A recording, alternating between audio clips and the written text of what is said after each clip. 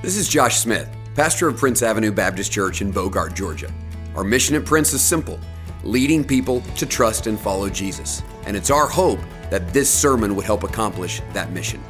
For more information about our church, visit us at pabc.org.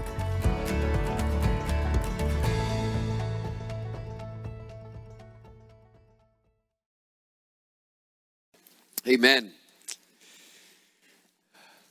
We'll take your Bibles this morning and turn with me to Hebrews chapter 2. Hebrews chapter 2 as we continue our study through the book of Hebrews.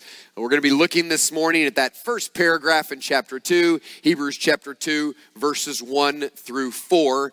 Hebrews 2, verses 1 through 4. About 20 years ago, a lady by the name of Linda Stone, who was an executive with both Microsoft and Apple, coined a term in an article she wrote. It is continuous partial attention, CPA, continual partial attention. She makes sure in this article that she distinguishes this from multitasking. Multitasking is the desire to do multiple things at a time in order to be more effective and maybe more efficient. That's not what she's talking about. When she talks about continuous partial attention, she's talking about paying partial attention all the time. Meaning, never giving anything or anyone your full attention, just always giving partial attention. This is something others had talked about in a sense before this, but since she wrote that article, there has been all kinds of study that has been done on this and attention given this, particularly by psychologists. And they're mainly thinking about the way in which computers and our phones are literally changing our brains. That we live in a generation that is now called the distracted generation because we find it more difficult to concentrate than ever before. Even the idea that as we're sitting down, maybe to do some work or to write a paper, and we're writing and we're concentrating, then there's a ding and an email pops up, and we go to that for a little bit, and then we go back to this. That our phones are constantly giving us alerts, and even when we're having a conversation with someone, you might be talking and they don't have their phone out, but their wrist vibrates and they just kind of go like this and look back at you and then kind of look down here for a while, to which you say, I know you didn't just hear me because I saw you read that email on your wrist. We find it very difficult to give our full attention to anything. I'm reading a book right now called Deep Work. And this book talks about a formula for quality work. That if you want to do real quality work, it's the combination of two things. The amount of time spent and the intensity of your focus. Nothing will determine the quality of your work in every area, relationships, school, more than the amount of time you spend and the intensity of your focus in that time. That's what determines the quality of our work. Now, the reason this whole issue is a problem is because there are some things that need our full attention. Some things need our undistracted attention. Some things deserve more than continuous partial attention. School, work, relationships, husband, a wife, children, conversations, sermons, and Jesus. Jesus deserves more than our continuous partial attention. And the saddest part of this is that we're in the habit of paying continuous partial attention to things that need our continuous full attention. There are times in which we're just given a little bit of attention to things that need much more attention. And that's really what this passage is about. Hebrews 2, 1 through 4 is about paying attention. It's also about the consequences of not giving Jesus our full attention. Now, you take this paragraph in light of what we saw last 2 weeks in chapter 1, and we have to because it starts with the word therefore, then really the point of this text in light of chapter 1 is simply this. God has spoken, pay attention. God has spoken, so pay attention. Now, if you have a copy of God's Word, which I hope you do, and if you don't, I hope you will make it a habit to bring one, this is a text that is making a logical conclusion. It's more deductive reasoning. It's explaining something to us and making a point. And it does this 3 different times. And we see this logical progression from 3 key words. I want to encourage you to write these down or to mark these in your Bible. The first is therefore. That's the first word of verse 2. Therefore. And then in the middle of verse 1, the word lest. Do you see that? I'm reading from the ESV. The word lest. And then the third word is the word for in verse 2. The logical progression is therefore, based upon what has been said, here's a command. If you do not follow this, lest this is going to happen. And then finally, if you do not follow this command and do not heed the warning, here is what is going to happen as a result. That's the logical flow of this text. But let's look at it together as I read it. If you're there in Hebrews 2, say amen. Therefore, we must pay much closer attention to what we have heard, lest we drift away from it. For since the message declared by angels proved to be reliable, and every transgression or disobedience received a just retribution, how shall we escape if we neglect such a great salvation? If we declared it first by the Lord, and it was attested to us by those who heard, while God also bore witness by signs and wonders and various miracles and by gifts of the Holy Spirit distributed according to his will. So it begins with that first important word, therefore. Based upon what happens in chapter 1, chapter 2 begins with one command. That's it. And everything in the text revolves around that one command. Sometimes people will preach this text and they put all the emphasis on don't drift away. But the command is not don't drift away. Don't drift away is what happens if you don't obey the actual command in the text. And the command in the text is this: pay attention. Pay closer attention. But he says therefore. This is the application because there's no commands in chapter 1. And chapter 1 is telling us this: God has spoken. He's spoken in many times and he's spoken in many different ways. He spoke through the prophets. He spoke by angels in many times, in many ways. But in these last days, the days in which we are living in now, God has spoken one way, and he has spoken through his ultimate word, and that is his son, Jesus Christ. In these last days, God has given us his final word, and the word is Jesus Christ. Meaning what Jesus has done and what Jesus has said, the work and the ways, the words of Jesus, all of that is what God is communicating to us. And there is nothing more important than what God has said to us through Jesus. And I love the connection here between the fact that it says in chapter 1 that Jesus is much superior. You see that in chapter 1, verse 4. It says he is much superior. He's much superior to anything. He's much superior to everything. There is nothing more superior than Jesus. And so what is our response to a much superior Savior and a much superior salvation? The answer is simple: much attention. A much superior Savior should get much superior attention. So flowing out of all of that in chapter 1, he says this: now you have one job to do. You have one responsibility. Taking everything that it says about Jesus, and is this: pay attention. Pay much closer attention.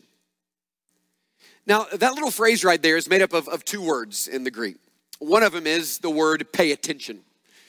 The word pay attention is a nautical word which means to moor a ship, meaning to tie a ship to something so it doesn't move. And this is going to be important to get this word picture in our mind because he follows it all the way throughout the text. But to moor a ship means to secure a ship, to dock it, to tie it up, and to make sure it doesn't move. So he says, I want you to pay attention. I want you to be close. I want you to be secure. I want you to be, in a sense, tied to Jesus. And the words much more are not really necessary. I mean, to say pay attention to moor a ship means that you've tied it so it's not going to move. That's enough. But this often happens in the Greek. In order to emphasize something more, it adds a word, which is that word much closer. In other words, don't just pay attention. Pay much closer attention. It increases the intensity of the word. It lets us know that this is no small matter. It heightens the intensity. It's saying that this is not about continuous partial attention. This is about giving your undivided attention to something. There has to be moments in which, without distractions, Jesus is getting your attention. Without distractions, you're focusing on him. You're closely connected to him. And then it says this, pay close attention, look at those next words, to what we have heard. Well, what does that mean? Well, it is, in a sense, a reference to everything that was said in chapter 1, but it's really more than that. Because later in this text, in verse 3, he's going to say, don't neglect your great salvation. Well, chapter 1 was really about the Savior, and the implication of that is that Savior is the one who has brought salvation.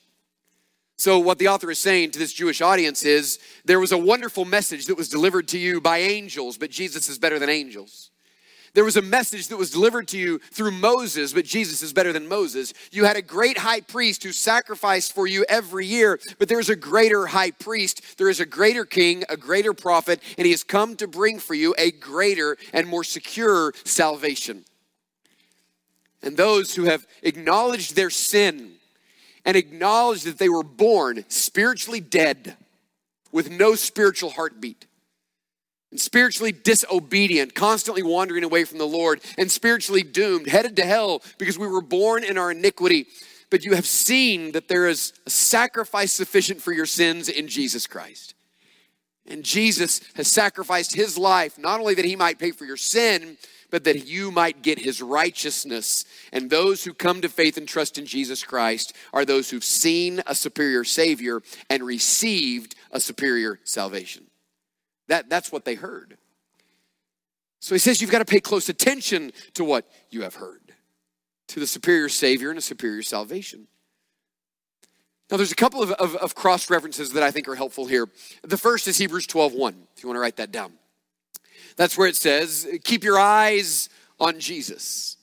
As you're journeying in this marathon, which is the Christian life, this daily moment by moment battle, it says that in order for us to keep on track, that we've got to keep our eyes on Jesus. I grew up reading the New American Standard, and that says, fix your eyes on Jesus. I like that because this idea of putting your eyes on Jesus and not letting them be distracted, giving him your full and complete attention, you fix them upon Jesus. I think another helpful word picture is John 15:4, where Jesus says, abide in me. He says, I'm the vine and you're the branch. And if you want to bear fruit, you've got to abide. We'll just take that word picture. It means that if we want the life of Jesus to be in us and to work through us, that's all determined by how closely connected we are to Jesus. So if we're a branch that's kind of just hanging on and barely connected, there's a little bit of life that flows through, but not a lot of fruit. But if you're closely, completely connected to Jesus, then all of the life of the vine is coming through. And that's the image that God gives us. That we need to be as closely connected to Jesus as possible, giving him our utmost attention. So what he's saying is, if what I said to you about Jesus is true in Hebrews 1, then your response is simply this: pay attention to it. Give it your full and utmost attention. And I was thinking as I was studying this week, the times in which I feel convicted at home by looking at my phone while my family is there. This is why recently I got rid of all social media. It's just good for me because I realized I was sitting in a chair in my living room looking at what is going on in somebody else's life that frankly I don't care that much about, while there's 6 other lives around me that I'm not looking at. It's the most ridiculous and foolish thing you can imagine. Here I am with lives around me that matter, but I'm not thinking about their lives. I'm thinking about these people's lives. Now listen to this. If my family deserves much more attention than these other people do, how much more does Jesus deserve that attention than anything else in your life? And so the point that he's making from that command is simply this: you must pay close and continual attention to Jesus. You must pay close and continual attention to Jesus. But then he uses that word lest. So what happens if you don't? All right, let's just say you walk out of here and you choose not to pay close attention to Jesus. Well, this is the warning. This is one of 7 warnings in the book of Hebrews. It says, lest we drift away from it. So listen, the command is not don't drift away. The command is pay attention. And if you do not pay attention, the natural consequences are going to be that you will drift away. Now, it's the same word picture, okay? So we started this word picture with pay attention, which means to secure a boat and to moor the boat. He says, well, if you don't do that, the logical conclusion is that that boat's going to go away. So if you go to the lake and you're out all morning and then you decide to go in for lunch and you take the boat and you put it next to the dock and everybody gets out and then you turn the boat off and you get out and you don't tie down the boat, you're going to come back and something's going to be wrong. And what you're not going to say is this: I can't believe this. Somebody moved the dock. You're not going to say somebody moved the dock because that would be ridiculous. Nobody moved the dock. You just didn't connect the boat to the dock. The dock has not moved. Listen to this. Jesus doesn't move. He's there. He's consistent. He's steady. He's always close. We move.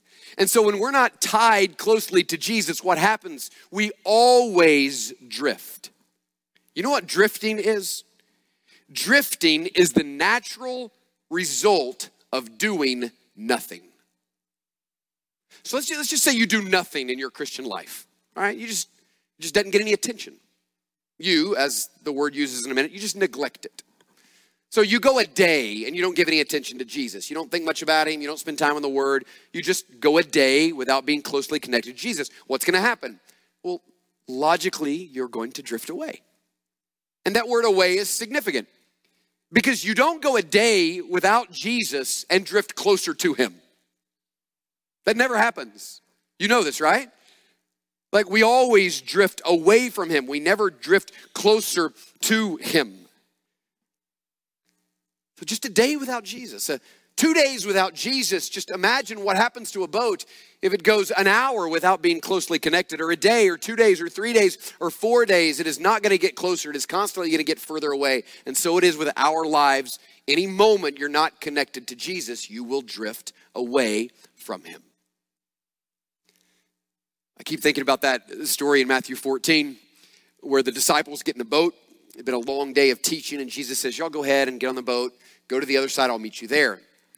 What they didn't know is that Jesus was going to meet them there by walking on the water at 3 o'clock in the morning, which is what happened. So they're on the boat. It says they're really making difficult time because there's a storm and it's completely dark, and all of a sudden they see a figure. Just imagine a figure coming towards them, hovering over the water.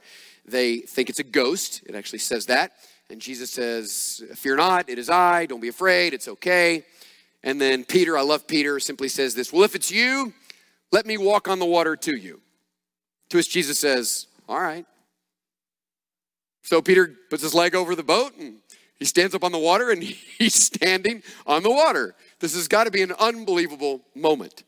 And he starts to take steps and he gets closer and closer and closer. But then the text tells us he noticed the wind. And he's noticed the wind, he got afraid and he began to sink. And the reason is because the natural result, if you stand on water, is to sink. You don't naturally stand, you naturally sink. The supernatural thing is to stand. And so at the moment in which he got distracted from thinking about Jesus and putting his faith in Jesus and instead began to think about the wind, he began to sink. So it is with you. Our lives are filled with winds. The wind of school, the wind of work, the wind of family, the wind of temptation, the wind of besetting sins. And all of these winds are moving us further away. They're causing us to sink. And the only way we stay close and stay above the water is if we continually focus on Jesus Christ. The reality is, I would say almost none of us, very few of us, intentionally reject Jesus. We just ignore him and we drift away. So as he's making this logical progression, the first thing he says is this. He says, you must pay close and continual attention to Jesus, lest, he makes the next point, if you do not pay attention to Jesus, you will drift away. Pay close attention to Jesus. If you don't, you will drift away. And then he makes his third point with that word for. Do you see that in verse 2? Here's the reason why you need to heed this warning. This is serious business here. We're doing serious business this morning. Why should you heed the warning to stay close? Not only because you're going to drift away, but if you continue to drift away, there are consequences. He says this. Now, he says, for the message declared by angels, which we talked about, that's a reference to the old covenant last week, proved to be reliable. So the word that was given to Moses on Mount Sinai, that was a powerful word. It was from God. It was trustworthy. It was dependable.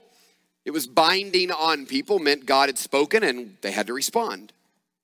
But look what it says. It says, if they didn't respond, if they rejected the word of God that was declared by angels, then every transgression and disobedience received a just retribution.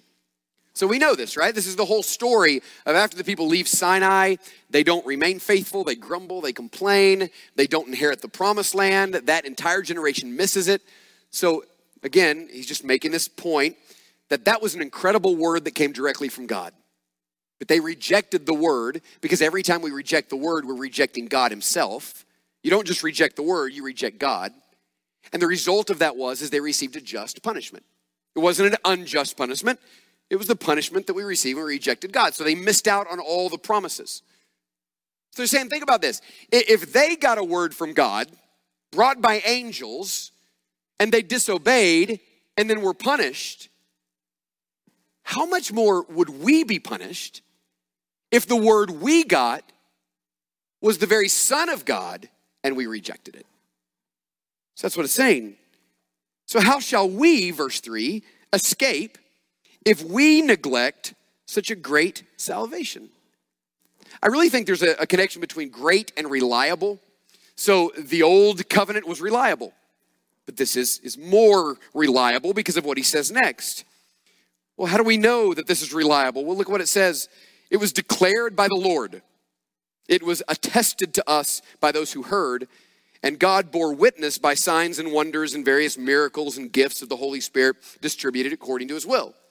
So the last message was given by angels and delivered to Moses, and then Moses gave it to the people, and there were some signs and wonders that happened. But this is a greater word. This was delivered by Jesus Christ himself, and he said this to us. And then we heard it from those who walked with Jesus. And then he proved that this was true by signs and wonders and miracles and healings and tongues, all of those things that existed to show that Jesus was in fact the promised Messiah. The Old Testament promised that the Messiah was going to come with these kind of signs. So this is an even more reliable word. So what's going to happen to us if we neglect such a great word, knowing that they neglected a great but even lesser word and they received punishment?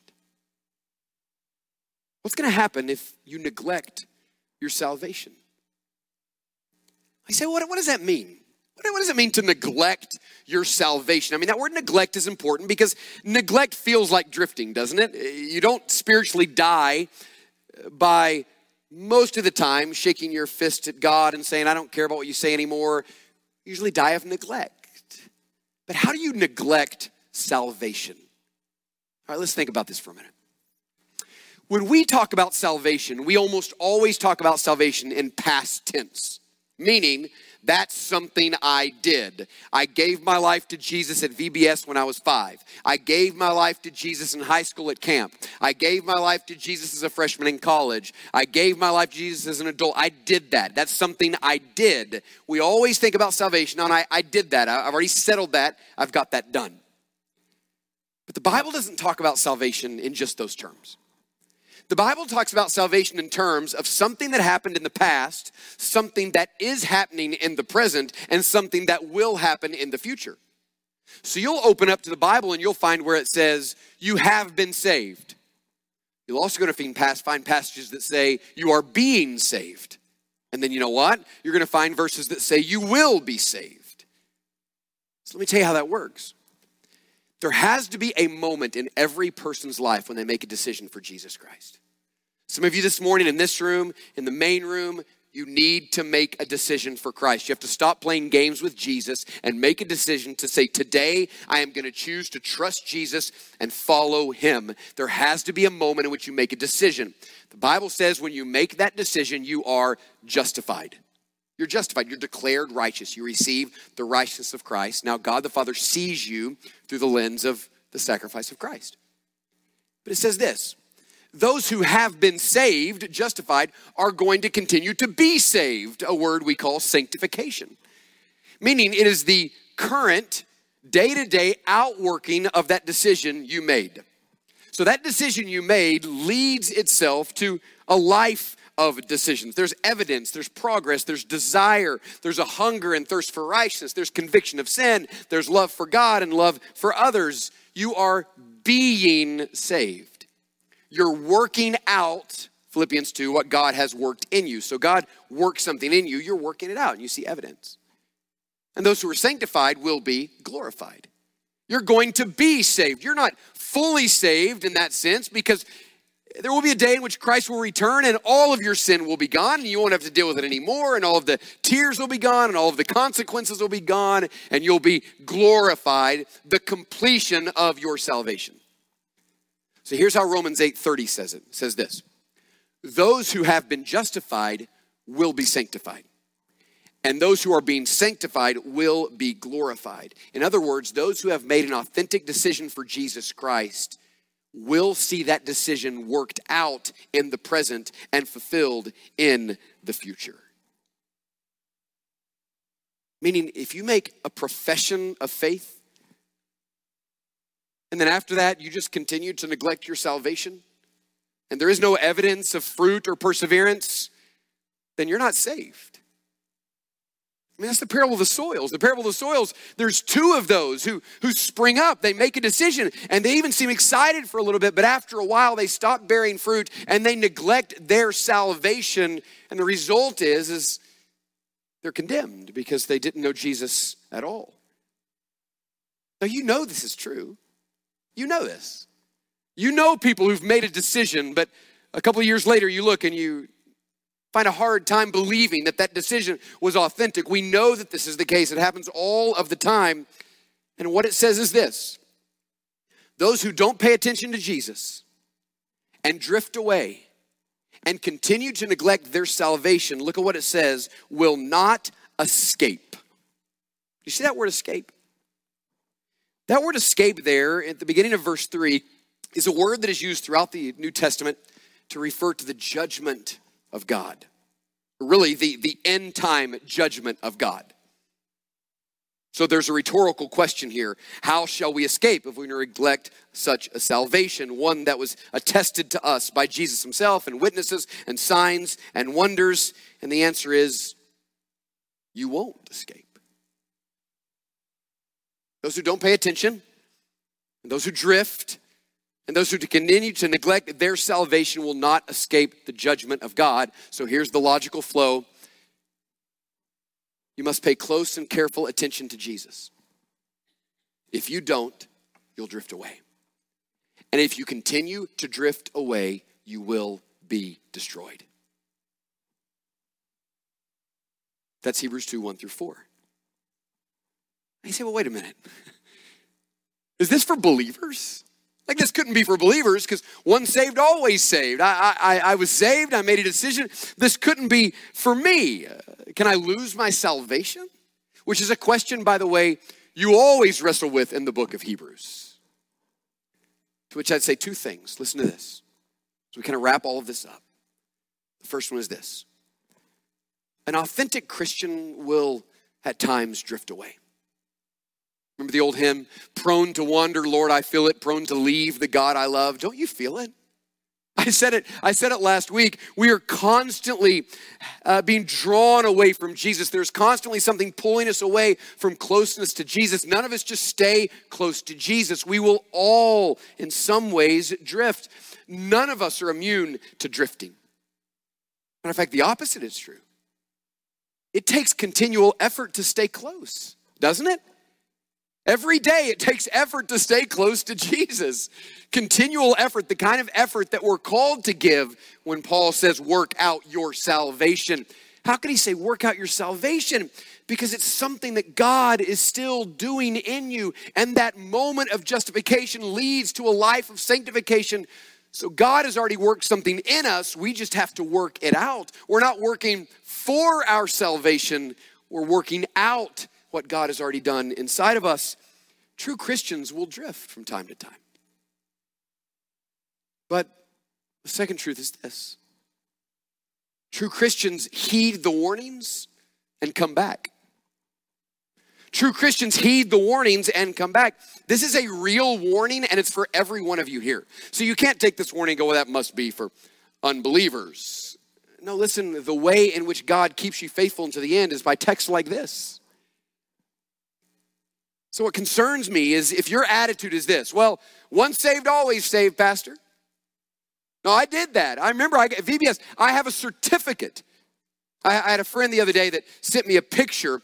He just thought this was ironic. His baptismal certificate was in his fireproof box. Something ironic about that. It doesn't matter how many certificates you have or Bibles that were given to you or decisions that you made or aisles that you walked. Hell is filled with people who made a profession of faith but didn't genuinely know Jesus Christ. And if your attitude is, well, I did that, I'm good, and you're just kind of coasting on some past decision, that's an evidence that you may not have made a real decision for Jesus Christ. Because what happens in the life of a true Christian is you hear a sermon like this, and you say, oh God, I don't want to drift away, I want to be close. Not because I feel this weight that I gotta save myself, but because you've been saved and you want to be close to Jesus. Because you've tasted what it's like to be close to Jesus, and it's good. And you love him, and you want more of him. And you hear a passage like this, and you don't just rest in a decision. You say, oh God, I'm not working to be saved, but oh God, there's nothing I want more than I want you.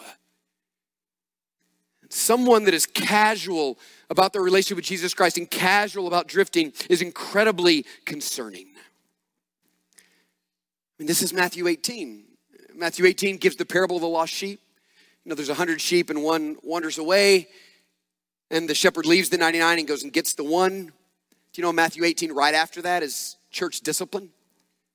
Church discipline is really this process that is just you. Anytime you notice someone that's not walking with the Lord and you confront them. And then if they don't respond, you take 2 or 3. This is, by the way, this should be listen to me. This should be a normal habit of your life. This is like normal habit. You're approaching people if you feel like they're drifting away and you call them out on it, just in love. Galatians 6 says in a spirit of gentleness. And then hopefully they come back. And if they don't, take 2 or 3. Because you love them so much, you're not trying to expose them, you love them. And then if they don't, you tell the church. And you know what happens? The whole church goes after them and begs them to come back. Let me tell you the reason this works. It works because the one who is confronted in their sin and is a real believer heeds the warning and comes back. But it says if they don't heed the warning, you remove them from the church. Why? Because if you go after them and they get more hardened and they get more rebellious and they get more arrogant, then they're proving they didn't know the Lord at all and they go further away. So you remove them from the church because there's no reason to think that they're a believer. Those who know the Lord and drift away heed the warnings and come back. Listen, let me say, absolutely, those who are true followers of Jesus Christ will never be condemned. There is no condemnation for those who are in Christ Jesus. John 6:37 says, those who come to me, I will not cast out. Jesus says in John 10, I know my sheep, they hear my voice, I will not lose one. So it is possible for us to rest in what Christ has done for us, that I am not working in order to make God happy. But someone who really knows the Lord continues to work because they just love Jesus. And the sad reality is there will be a lot of people in hell who never were openly just rebellious to Jesus. They were in the room. They heard the stories. They might even made a decision at camp. But they just never stayed close to Jesus. So this morning, some of you need to make that first decision. Some of you need to make that first decision to say, Lord, I'm ready. I want to give my life to you. I'm committing to you. I want to be close to you. I want to know you.